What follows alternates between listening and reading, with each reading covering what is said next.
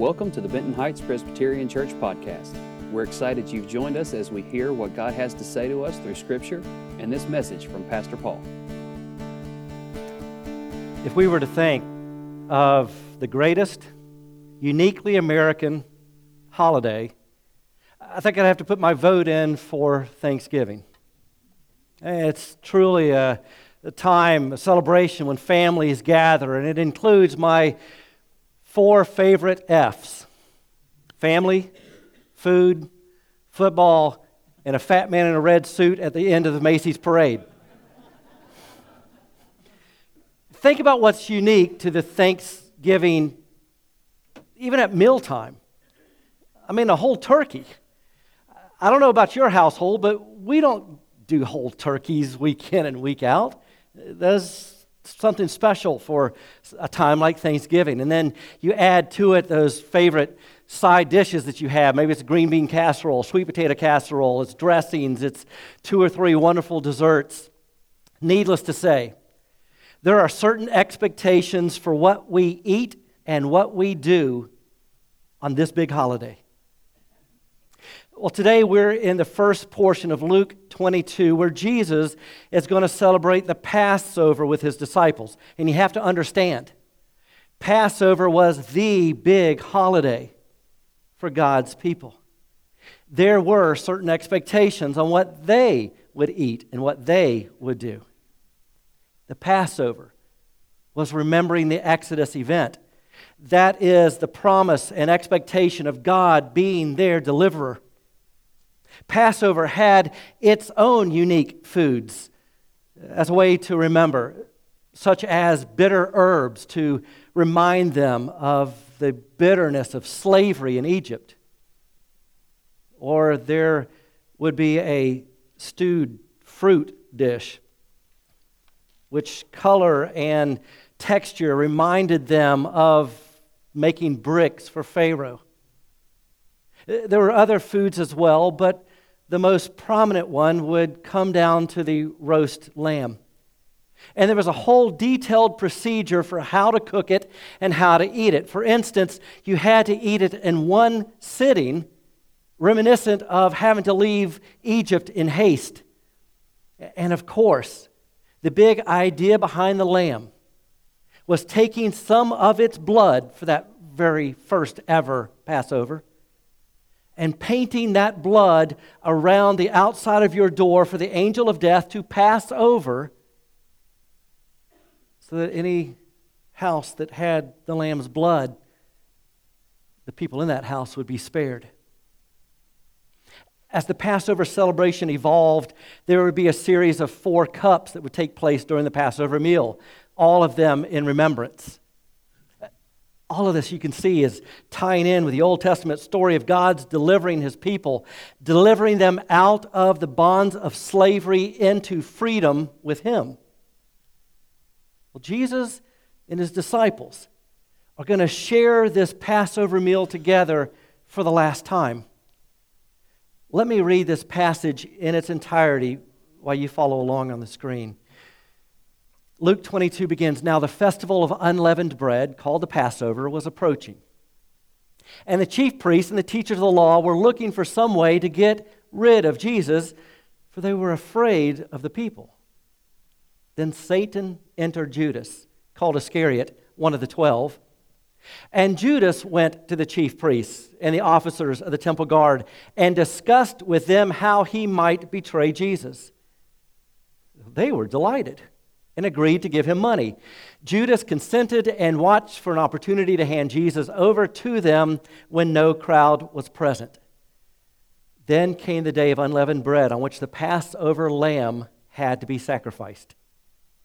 Jesus, as he's wanting to celebrate this Passover with them, sent 2 of his disciples, Peter and John, saying, 'Go and make preparations for us to eat the Passover.' 'Where do you want us to prepare for it?' they asked. Jesus replied, 'As you enter the city,'— that's the city of Jerusalem, "a man carrying a jar of water will meet you. Follow him to the house that he enters and say to the owner of the house,'" So get this, they're to follow a man to a house It's not even that man's house. Jesus knows exactly what's going to take place. He's in control of this entire situation.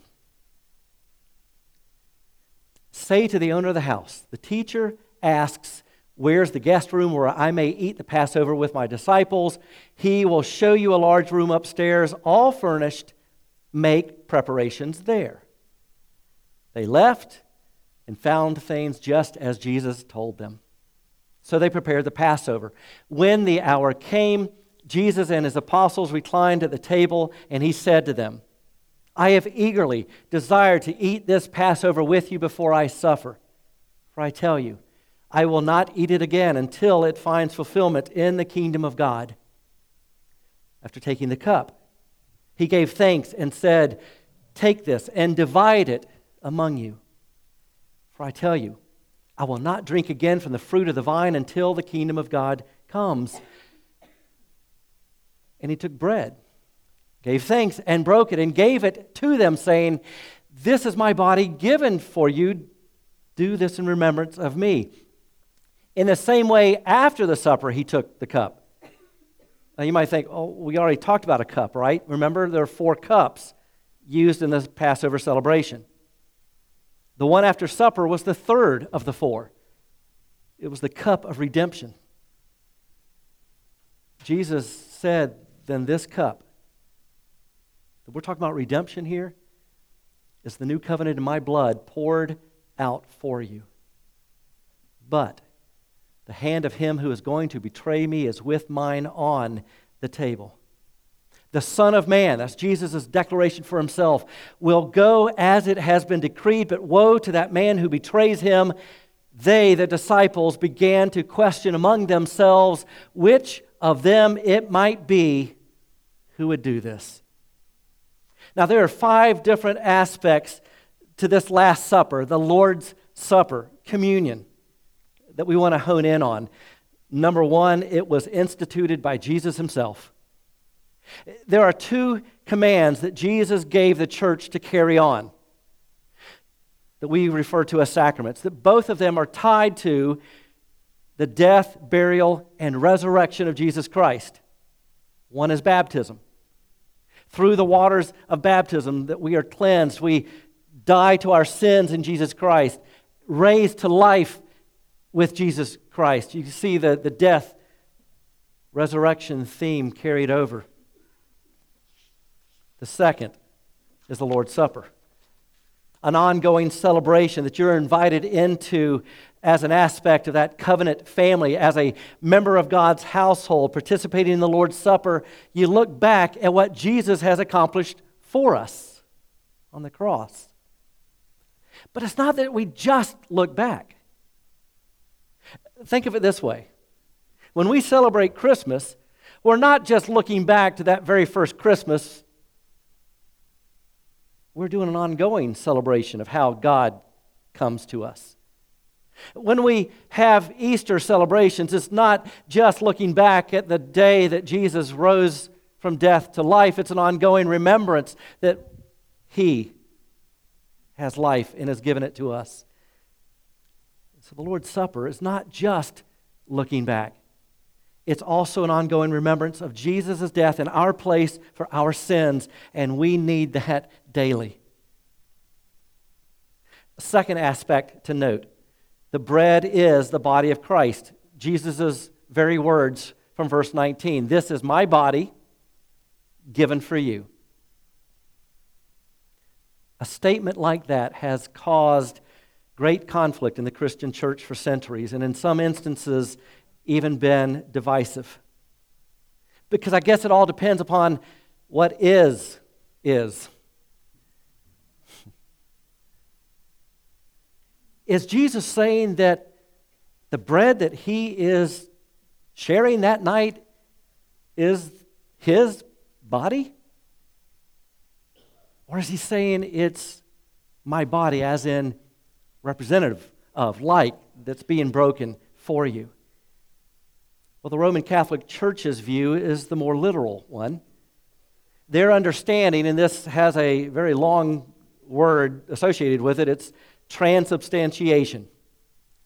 It means that the substance of the elements, the bread and the wine, are transformed into the actual body and blood of Jesus. Now, most Protestants would look with disdain on such a notion, and we might even say, hey, it's just a wafer. Part of the Roman Catholic understanding is from the perspective that the Mass itself is seen as an ongoing representation of the sacrifice of Jesus. So what's being declared in Mass is the need for grace every time we get together. But with the Protestant Reformation in the 16th century, there was formulated a different understanding based on the New Testament, and especially the book of Hebrews. It was noted that that whole sacrificial system was abolished because it was already fulfilled in Jesus Christ, His sacrifice for us. So these reformers came to the conclusion that the elements don't change. There's still bread and wine, or in our case, bread and grape juice. But even some of those early reformers couldn't get on the same page with how they understood it. John Calvin honed in on the fact that Christ is spiritually present with us. So Jesus himself comes to us through the sacrament of the Lord's Supper, enabling us to again realize his death on the cross for our sins. You all in this room come from a variety of traditions. Some of you have come from the Roman Catholic, Episcopal, Lutheran traditions, and in those, the celebration of the Lord's Supper is a weekly event. Others of us come from a different perspective. We think, well, no, we don't want it that often because then it gets rote and maybe loses some of its significance.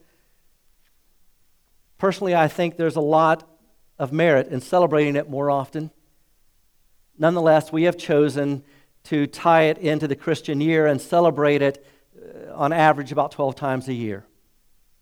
What's important is the fact that Jesus Christ was broken for our sins. And again, Jesus says this is given for you, for all of you. Now, as a young person, it was hard to kind of grasp what's going behind the whole idea of the Lord's Supper. I mean, who of us, no matter how old you are, truly understand what all Jesus has done? But I know as a young person, 11 years old, it was the first time I ever received communion because in my home church in Jacksonville, Florida, Presbyterian Church, the way that we did it back then is that you waited until you had confirmation before you were able to receive communion. Some of you all probably grew up that same way, even at Benton Heights. That's changed, and now that it's open to you as parents to understand what your child knows. So if they understand that this is tied to what Jesus has done on the cross for our sins, his body, his blood, you don't have to wait. Well, okay, 11 years old. And I don't have this great spiritual grasp like the expert that I am now. And I wanted to try to get all the spiritual meaning behind this very first time of receiving communion, but I couldn't get past the fact that what it looked and tasted like I was eating was a piece of styrofoam. Because you see, in the church in which I grew up back in the day, they didn't use real bread, they used a wafer. Some of y'all are shaking your heads, you know what I'm talking about. I think there was the imprint of a cross on one side. And if you turned it over and you looked at the really fine print, it says, this is a flotation device.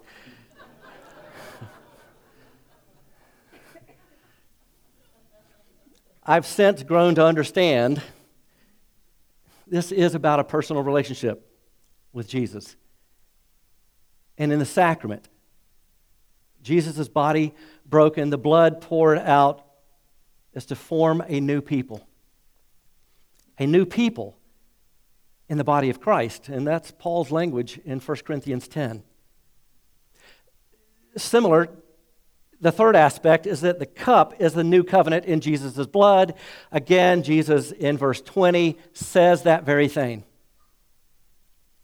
Jesus is using the language of a new covenant as first mentioned by the Old Testament prophet Jeremiah. Jeremiah 600 years before Jesus, looking ahead to when God would establish a new covenant with his people.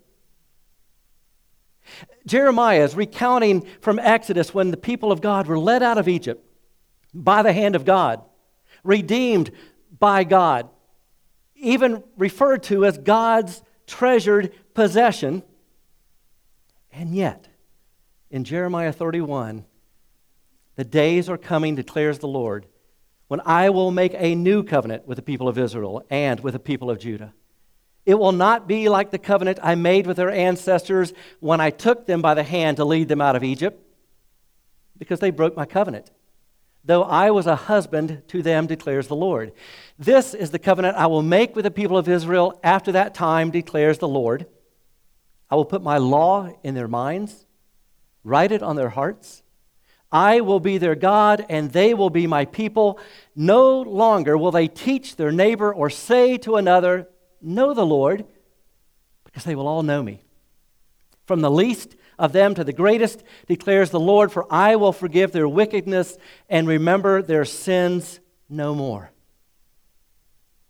This new covenant was not just about breaking the chains of slavery. It was about breaking the chains of sin, that God will forgive, that he will remember the sins no more.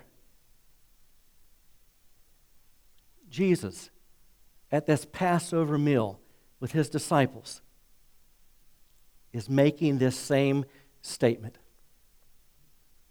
This cup is the new covenant, my blood poured out for you. It's only through Jesus' blood that there's a new covenant of true forgiveness and freedom from sin. Okay, the fourth aspect to the sacrament is that it is to be celebrated by Christians in unity. There are three prominent terms by which the meal is referred to. I've already mentioned, I think, a couple of them. Lord's Supper, communion. It's also referred to as the Eucharist. It depends upon, again, what Christian tradition you're in. Eucharist. It's a Greek word that means to give thanks. And so the Lord's Supper, the Eucharist in this case, stirs thanksgiving in our hearts for the freedom to sin that's been won by Jesus Christ, and thanksgiving that we are united to God. Lord's Supper is a declaration that Jesus is Lord. He's King. And we get to share this meal. He's invited us, the King has invited us to the table. And it also is a great reminder of what is yet to come. A great feast with the King in his heavenly banquet. And then communion, the third most prominent, or one of the three prominent ones, that has a connotation of unity. That we are united to God and to each other through Christ. And it is this aspect that the Apostle Paul has something to say to the Christians in the church in Corinth. Now, Barb read you what Paul had to say. Yes, he does mention about how the Lord's Supper is to be celebrated. He took the bread, gave thanks, broke it, gave it to them. Same way with the cup after supper. But there were some lead-in verses. I never changed it, did I? There's Lord's Supper, there's communion. Here's the lead-in verses. Let me read these to you again. Just the opening verses of 1 Corinthians 11, starting at 17. In the following directives, I have no praise for you. For your meetings do more harm than good. In the first place, I hear that when you come together as a church, there are divisions among you, and to some extent, I believe it. No doubt, there have to be differences among you to show which of you have God's approval. So then, when you come together, it is not the Lord's Supper you eat, for when you are eating, some of you go ahead with your own private suppers. As a result, one person remains hungry and another gets drunk. Paul says, look at your divisions. You're not celebrating the Lord's Supper as an act of worship. Some of you are consuming everything before others even have a chance to arrive. He says you're misunderstanding the whole point of the Lord's Supper. of communion, of the Eucharist. It's to bring unity, not division. And while we're talking about this, we've got to go back to Luke 22 and that crazy verse 3. Then Satan entered Judas, called Iscariot, one of the 12. Satan entered Judas, but none of the disciples knew that. They didn't know Judas would betray their Savior, their Messiah. And then to connect it with verse 21, when Jesus said, the hand of him who is going to betray me is with mine on the table. Now, how many of us have had a hard time relating to Judas, and therefore it's easy to demonize this guy? I mean, he betrayed the master with a kiss for money. That's why we don't name many of our kids Judas. I want to give you this thought. There's a little bit of a betrayer in all of us. Remember, Judas was part of the in crowd of the 12 disciples. He was with Jesus for 3 years. The last verse that we read from our text, the disciples began to question among themselves which of them it might be who would do this. Upon hearing that, they didn't say, oh, it's Judas. As soon as we heard that, we knew it's Judas. He's part of their group. He's at the table with Jesus. He took part in the bread and the cup, marking a new covenant. There's a warning here. Even for us who have seen the work of Jesus personally, professed faith, heard the gospel, and you saw it come out in the letter to the Corinthian church, there can be betraying of Jesus Christ in disunity. You see, division and turmoil in churches betrays Jesus' death on the cross to take away our sins. It's a constant reminder to look at our own lives and our own actions to see if we're participating in what brings greater unity or greater division. Are we prone to greater selfishness or greater love? Are we prone to greater discord or greater encouragement? This much I know. There is no one around your life who is over-encouraged. Are we prone to consumerism in what is the church doing for me? Or are we prone toward missions and being engaged with what God is doing? The final aspect is that the Lord's Supper, communion, proclaims Jesus' death until he returns. That again is language taken from Paul's letter to the Corinthians. To proclaim Jesus' death until he returns is looking back at what Jesus accomplished on the cross and looking ahead to when he comes to make all things new. Look, if you're here and this whole time you thought, okay, he's only talking about the Lord's Supper, maybe from a Presbyterian perspective, and I've just kind of tuned out. This seems like just insider lingo. If that's you, I'm inviting you to tune back in. Because none of these distinctions related to the Lord's Supper has to do with our salvation. If you want to know what Christianity is all about, it isn't a set of rules by which you do right and you stop from doing wrong. I hope you've heard that.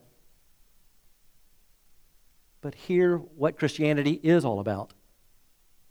The entirety of the biblical story is really one storyline, and it's about Jesus. It's all about him. So when you look at what Jesus did, you have to see it in connection with what happened through the centuries. It all starts with this question: why is it important that Jesus die?